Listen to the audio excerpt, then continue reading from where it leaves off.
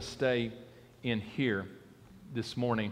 Hey, one thing I want to bring to your attention is that at the end of each pew there ought to be a card.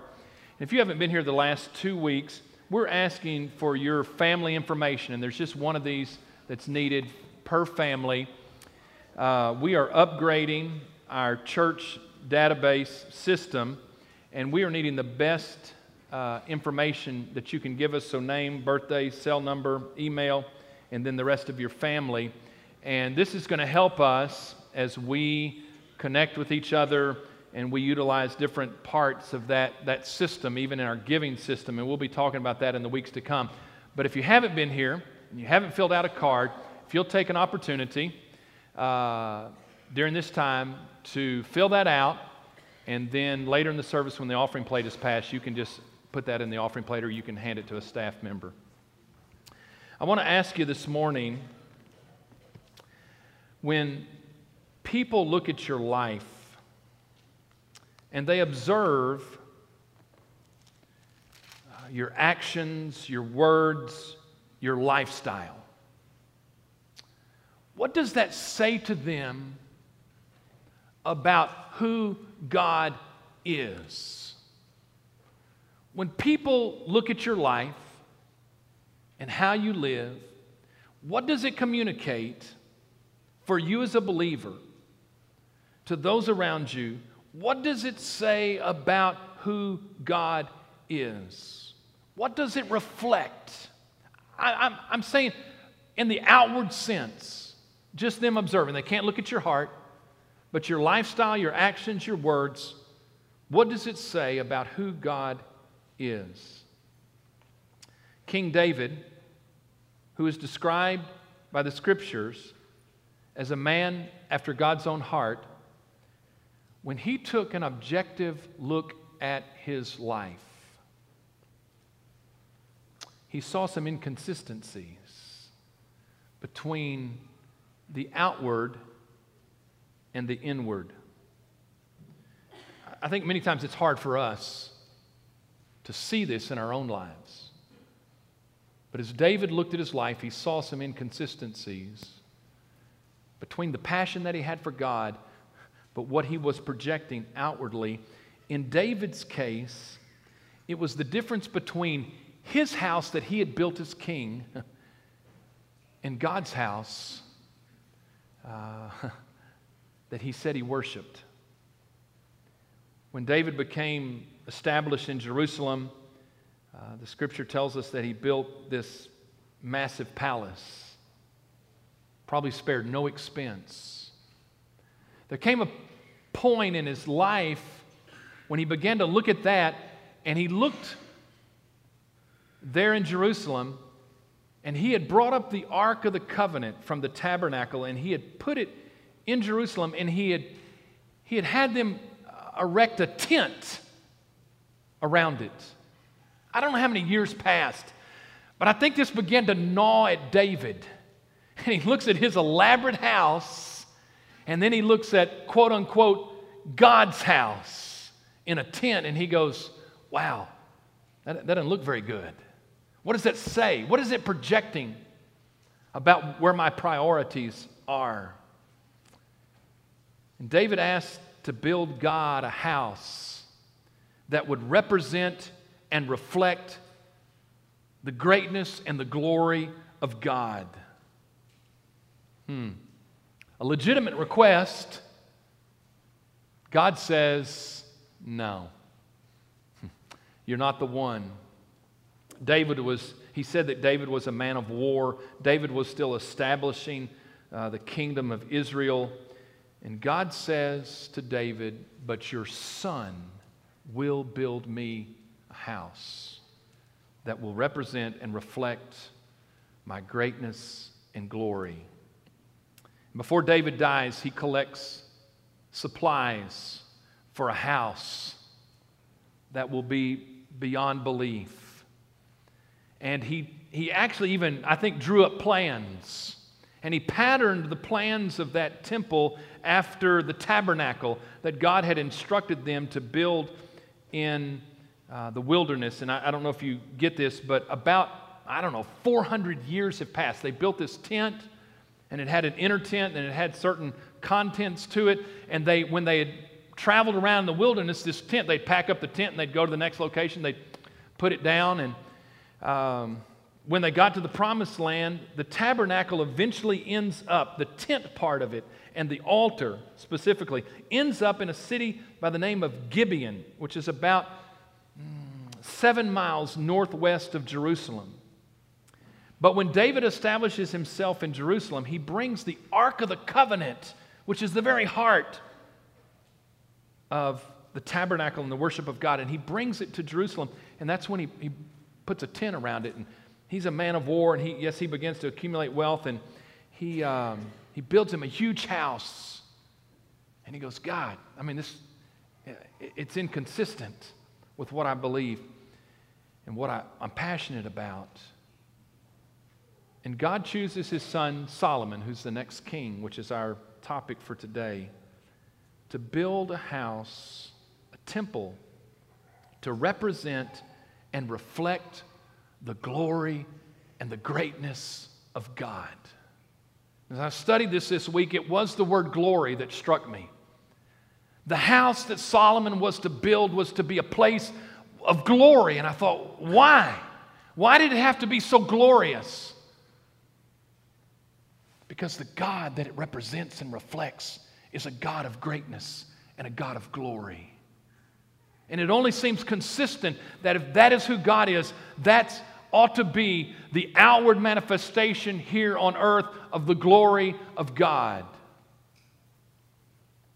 In these Sundays during 2019, we are tracing the story of redemption through the Bible and looking at big themes and parts of the story, actually 50 sermons from a 30,000-foot view. Many times we delve into the minute details of the story and we miss the big picture. In the midst of this year, we will see that story and we will see characters. And many times the story is told through the personalities of the Bible, like David and Solomon. And there are events that happen to those characters. There are even places that become significant. But when we come to the temple, Solomon's temple, there is an object that becomes extremely significant and will be traced through the rest of the story. And so when I divided this up, when I came to Solomon, I said there has to be a sermon on the temple. When you study Solomon's life, there are really 4 things about Solomon's life. And the first one actually comes from his name. He was a man of peace. David wins a lot of the battles and establishes the kingdom. Solomon becomes the king in a time of peace. The second thing about Solomon was his wealth. We're not actually going to have a sermon on his wealth. Sorry about that. The wealthiest man of his day. The third aspect of Solomon's life was his wisdom. Next Sunday, Byron's going to cover that. All I've asked him to do is Solomon's wisdom. That's Proverbs, Ecclesiastes, and Song of Solomon. Yeah, that's very doable. Those 3 components, the peace, the wealth, and the wisdom, lead to his greatest outward accomplishment, which is the temple. And I want to read about that, and I want to pick up the story in 2 Chronicles chapter 2. It's not by chance that we come to 2 Chronicles. There is also an account of this in 1 Kings. 1 and 2 Chronicles is David-centric. It focuses on David and his lineage and that led up to him, and then the kings that followed him, and focuses on Judah. 1 and 2 Samuel, 1 and 2 Kings tell much of the same history, but it does not have the spiritual note, and it includes all of the tribes of Israel. And so when I read this morning, I read from 2 Chronicles, which is a spiritual perspective of the history of David and his family. And in chapter 2 of 2 Chronicles, the story tells us that the temple was built by Solomon to reflect God's glory. Notice 2 Chronicles 2, verse 1. Then Solomon determined to build a temple for the name of the Lord and a royal house for himself. Now, just a disclaimer, he spends 7 years building God's temple. He spends 13 years building his own house. But don't be hating on the brother. I'm just telling you, I need to go ahead for full disclosure and tell you he spent longer on his house than he did God's house. But anyhow, verse 2, Solomon selected 70,000 men to bear burdens, 80,000 to quarry stone in the mountains, and 3,600 to oversee them. Then Solomon sent to Hiram, king of Tyre. He becomes the master architect. And this is what he writes. As you have dealt with David my father, and sent him cedars to build himself a house to dwell in, so deal with me. Behold, I am building a temple for the name of the Lord my God, to dedicate it to him, to burn before him sweet incense, for the continual showbread, for the burnt offerings morning and evening, on the Sabbaths, on the new moons, and on the set feast of the Lord our God. This is an ordinance forever to Israel. And the temple which I build will be great, for our God is greater than all gods. But who is able to build him a temple, since heaven and the heaven of heavens cannot contain him? Who am I then that I should build him a temple, except to burn sacrifice before him? Therefore send me at once a man skilled to work in gold and silver, in bronze and iron, in purple and crimson and blue, who has skill to engrave with the skillful men who are with me in Judah and Jerusalem, whom David my father provided. Also send me cedar and cypress and algum logs from Lebanon. For I know that your servants have skill to cut timber in Lebanon. And indeed my servants will be with your servants, to prepare timber for me in abundance. Here it is. For the temple which I am about to build shall be great and wonderful.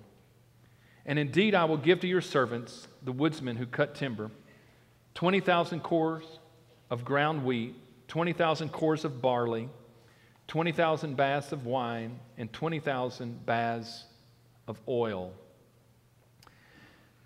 The temple was built from its very inception to reflect the glory of God.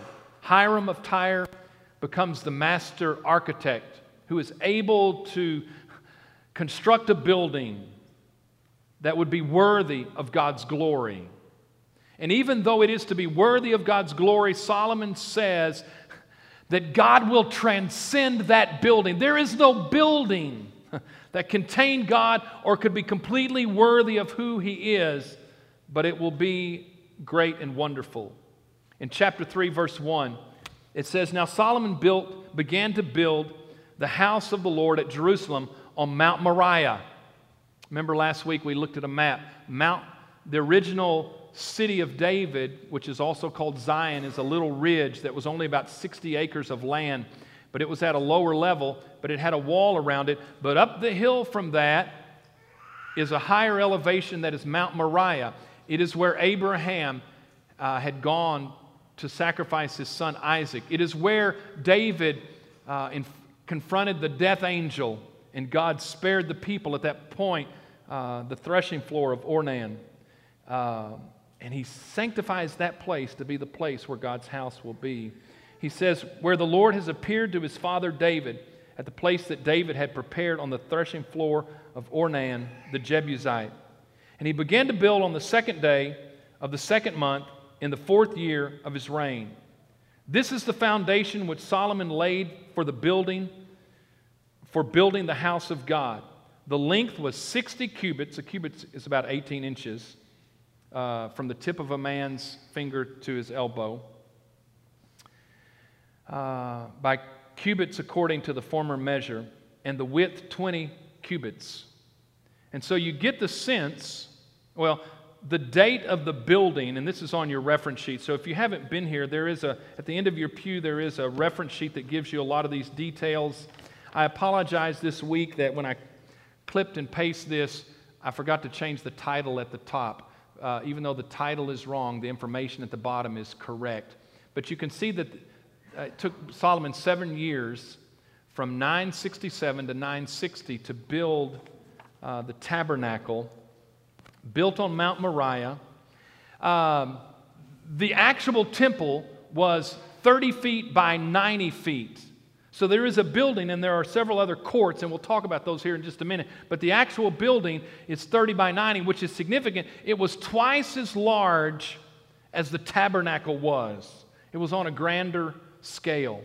At the end of chapter 4, so Solomon talks about details of constructing, and we'll look at some pictures here in a minute.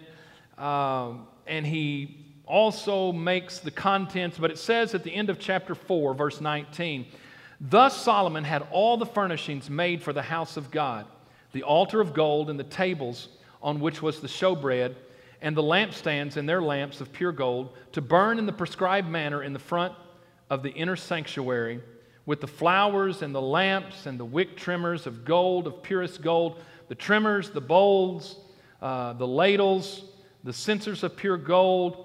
As for the entry of the sanctuary in its inner doors to the most holy place, and the doors of the main hall of the temple were gold." And I'm going to show you what scholars think it looked like. But the sense, you got to get this. When you begin to total just the amount of gold that was used, Solomon used 23 tons of gold. You can't even calculate that value. What would that be like? 46,000 pounds of gold. You don't even sell gold by the pound. I could show off by, no, I can't. Going down to ounces, but no, I can't do that in my head. The glory of the place would have been unbelievable. The amount of money and resources that was spent on it was incredible. In the very heart of it was the Holy of Holies. And the Holy of Holies was a room that was 30 foot by 30 foot. Everything was covered in gold. And on the back wall there were cherubim, 2 of them that stretched the whole 30 feet. The only thing in the Holy of Holies was the Ark of the Covenant. And the wall, the doorway, was sectioned off by a veil. The next room out was 30 by 60, was called the Holy Place. It had 3 objects, or 3 kinds of objects. It had lampstands. There were 10 of those. The original tabernacle had 1. It had 10 tables for the showbread that were changed out every week. The lamps burned 24 hours a day. The showbread was on 10 tables, and then there was an altar of incense that was burned every morning and every evening. When you went out, that was the building that was covered that had a roof, 30 foot by 90 foot. There was a court outside that was the court of the priest, and it had several objects in it. Primarily, though, the most significant is it had the altar in which they burned animals. They had animal sacrifice on that altar, and they also had a huge basin for water for the cleansing, the washing. Actually, it predates our baptism, but for the priest. Hey, Peyton, can we show a picture? This is just our understanding. This is not the actual Ark of the Covenant. I'll talk about that here in just a minute. This is the box. It's about 2 foot by 4 foot, covered in all gold. Originally, there were 3 objects in it, Brother Barry, but Aaron's rod that budded is gone. The jar of manna is gone. The only thing that is left at this point are the 10 Commandments on the tablets. That was the only thing inside. Can we show the next picture that shows the court of the priest? And this isn't just a scholar's understanding, but you can see the altar where they were burning sacrifices over here on the left side. And then you see this elaborate basin that held about 8,000 gallons of water. Everything's on a massive scale, and they had the 12 oxen, and they had the other basins. It was quite something. And then if we can show the last picture. Ted and Barbara, you've actually been here. This is a outdoor model of the temple in Jerusalem. And, I don't know. I don't want to go into great detail here. This is the actual 30 by 90 structure that has the Holy of Holies in the back, the holy place. There's a gold door there. There's two pillars. And then there is a court. That inner court is where the sacrifice occurs. This outer court is where the worshipers came. This outer court. This is the court of the Israelites. The Jews could come to this court. The outer court becomes a court with its colonnades and all that anyone could come to. And so Solomon completes that. In 2 Chronicles chapter 5, verse 2, it talks about the completion and the dedication of that place. It says, now Solomon, 2 Chronicles 5, verse 2, now Solomon assembled the elders of Israel and all the heads of the tribes and the chief fathers of the children of Israel in Jerusalem, that they might bring the ark of the covenant of the Lord up from the city of David, which was the original part of the city, which is Zion. They're bringing it up to Mount Moriah, out of the little tent it's been in after 7 years. Therefore all the men of Israel assembled with the king at the feast, which was in the 7th month. So all the elders of Israel came, and the Levites took up the ark. Then they brought up the ark, the tabernacle of meeting, and all the holy furnishings which were in the tabernacle. The priest and the Levites brought them up. Also King Solomon and all the congregation of Israel who were assembled with him before the ark were sacrificing sheep and oxen that could not be counted or numbered for multitude. Then the priests brought in the ark of the covenant of the Lord to its place, into the inner sanctuary of the temple, to the most holy place, under the wings of the cherubim. At the end of the chapter, verse 13. Indeed, it came to pass, when the trumpeters and singers were as one, to make one sound to be heard in praising and thanking the Lord. And when they lifted up their voice with the trumpets and cymbals and instruments of music, and praised the Lord, saying, for he is good, for his mercy endures forever. Here it is. That the house of the Lord was filled with a cloud, so that the priest could not continue ministering because of the cloud. Here's the statement. For the glory of the Lord filled the house of God. I don't even know what all that's describing. For 7 years they built a place that would represent and reflect the glory of God. And when they came to the time of dedication, what the Hebrews would have called the Shekinah glory of God rested on that place. It was the same cloud that had hovered over the tabernacle in the wilderness. The Shekinah glory of God filled that place. I don't even know where the word Shekinah comes from. I think it means dwelling. And the Shekinah glory of God spoke of the visible presence of God. They built it for the glory of God, and God showed up in His glory to that place to such an extent that whatever they had planned, whatever they thought they were going to do, they just shut it down because God had showed up. If we look to the end of the story, in chapter 6, Solomon speaks to the people about the covenant that they have made with God. Solomon prays at the end of verse 7, at the end of chapter 6. In verse 7, this is what it says. Verse 1. When Solomon had finished praying, fire came down from heaven and consumed the burnt offering and the sacrifices, and the glory of the Lord filled the temple. And the priests could not enter the house of the Lord, because the glory of the Lord had filled the Lord's house. When all the children of Israel saw how the fire came down and the glory of the Lord on the temple, they bowed their faces to the ground on the pavement and worshiped and praised the Lord, saying, for He is good and His mercy endures forever. I am struck by their response to the glory of God. They built a house for the glory of God. God shows up in His glory to such an extent that they couldn't even go into the house. They're just in the courtyards. And it says that the people fell down in a spirit of worship and surrender and obedience to the greatness and the glory of God. I don't want you to miss that.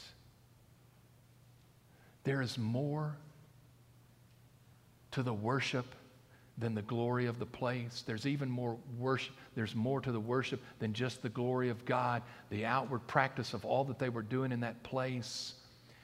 It was the hearts of the people who came to the place of complete surrender to God, who gave themselves in worship to God, that was just as significant as everything else. At the end of the dedication, God speaks to Solomon, to the people, and I want to end with this. This is my last scripture. Verse 19, 2 Chronicles 7. This is the warning that God gives them.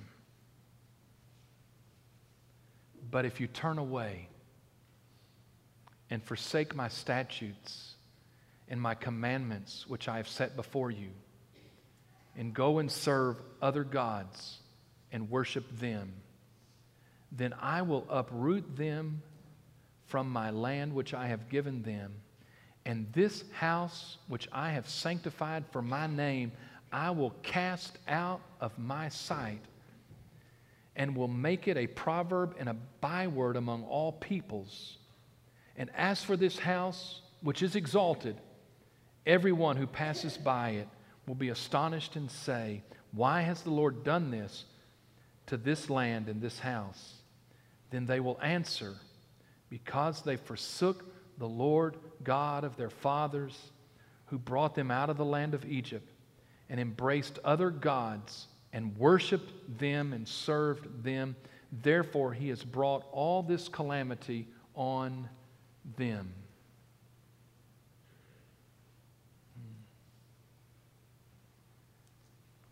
And in the years to come, that's what happened. The people whose hearts had been completely surrendered to God turned away from God and worshiped other gods. And in 587, God sends the Babylonians, and the Babylonians level everything that had been built for the glory of God. It still was a glorious place. They were still sacrificing. They were still doing the ritual. They were lighting the incense every morning, every night. They were changing out the showbread every week. They were sacrificing on the altar every morning, every night. But do you understand? Their hearts that were to be holy gods had gone away from God. And the outward manifestation has no significance apart from a heart that is holy God's. 587, we'll see this in the sermons to come, and you can see it on your reference sheet, because it's significant to follow the temple throughout the rest of the story. The exiles that come back in the time of Zerubbabel build another temple, does not have the glory of Solomon's temple. Actually, the Ark of the Covenant. Actually, in 587, to answer your question, some of you are going to ask me, Brother Barry, we don't know what happened to the Ark of the Covenant after 587. No mention of it historically, scripturally. We don't know. We don't know if the Babylonians took it. We don't know if it went to Egypt. Zerubbabel's temple. It strikes me they build another temple when they come back. The Ark of the Covenant is not there. That temple is desecrated, Brother Shane, by Antiochus Epiphanes in 168.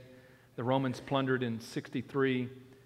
King Herod the Great begins one that takes them some 84 years to build. And eventually in 70 A.D., the Romans come and destroy the temple. And there is no temple to this day because the people's hearts had turned away from God. What the Scripture tells us is that our lives as the believers of Christ, our lives are to represent and reflect the glory of God. People are to look at the outward manifestation of our faith, our actions, our words, our lifestyle, and it ought to point them to the glory of God. We are the temple. Because the earthly temple has been destroyed. Paul says in 1 Corinthians 6, 19 and 20, or do you not know that your body, this is to Christians, is the temple of the Holy Spirit who is in you, whom you have from God, and you are not your own, for you were bought at a price. Therefore glorify God in your body and in your spirit, which are God's. Twofold challenge. Your life, my life, is to represent and reflect the glory and the greatness of God. People ought to see an outward manifestation just like the temple, which are the lives that we live now. But I'll tell you, secondly, that the outward only has significance when the inward is right. The tendency in our lives, just like the Jewish people, were to continue with the outward show of religion and the sacrifices and the practices and all those things when our hearts have departed from God. And just as significant as the place of worship for us as believers, which are our lives that we live, is the heart of the worshiper that says, God, that I am wholly yours. And when there is a commitment of our heart and life to say, I am wholly yours, and there is an outward manifestation, then the glory of God dwells in that place. And there's power in that place. The outward manifestation, but also the inward reality of hearts that are wholly His. Would you stand with me this morning? Father, today we pray as we've looked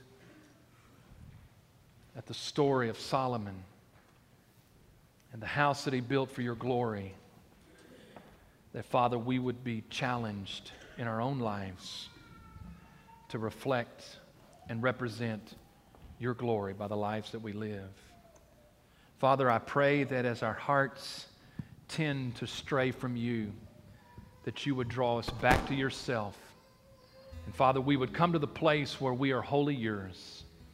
And so, Father, we give you this time, and we pray that all that we would do, the decisions that we would make, would be for your glory, Father, and we pray it in Jesus' name. Worthy of every song we could